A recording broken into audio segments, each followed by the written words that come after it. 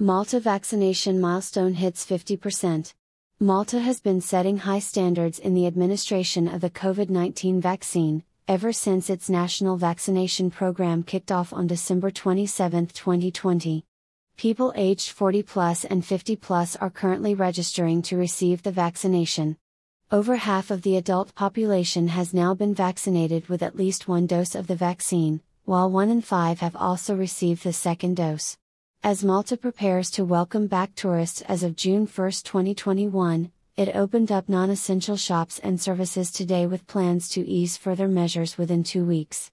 An archipelago in the Mediterranean, Malta has been setting high standards in the administration of the COVID-19 vaccine, ever since its national vaccination program kicked off on December 27, 2020. In fact, as of today, over 50% of the adult population has now been vaccinated in Malta with at least one dose of the vaccine, while 1 in 5 have also received the second dose, as 100,686 second doses were administered as of Sunday, April 25, 2021.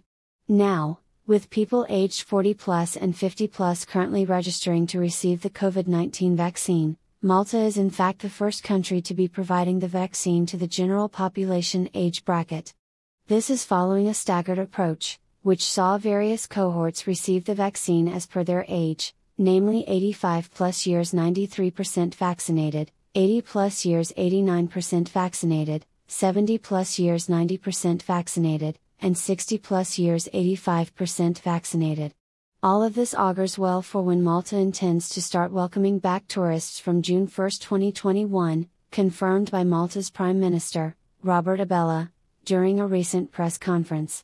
The Malta Tourism Authority is launching various strategies as part of its tourism recovery plan, aimed at incentivizing tourists, hotels, and tour operators alike, to ensure that anyone can enjoy a safe, healthy and much-needed summer holiday. Johan Buttigieg, MTA CEO, said. Valletta Coast. About Malta. The sunny islands of Malta, in the middle of the Mediterranean Sea, are home to a most remarkable concentration of intact built heritage, including the highest density of UNESCO World Heritage Sites in any nation-state anywhere. Valletta, built by the proud Knights of St. John, is one of the UNESCO sites and the European Capital of Culture for 2018.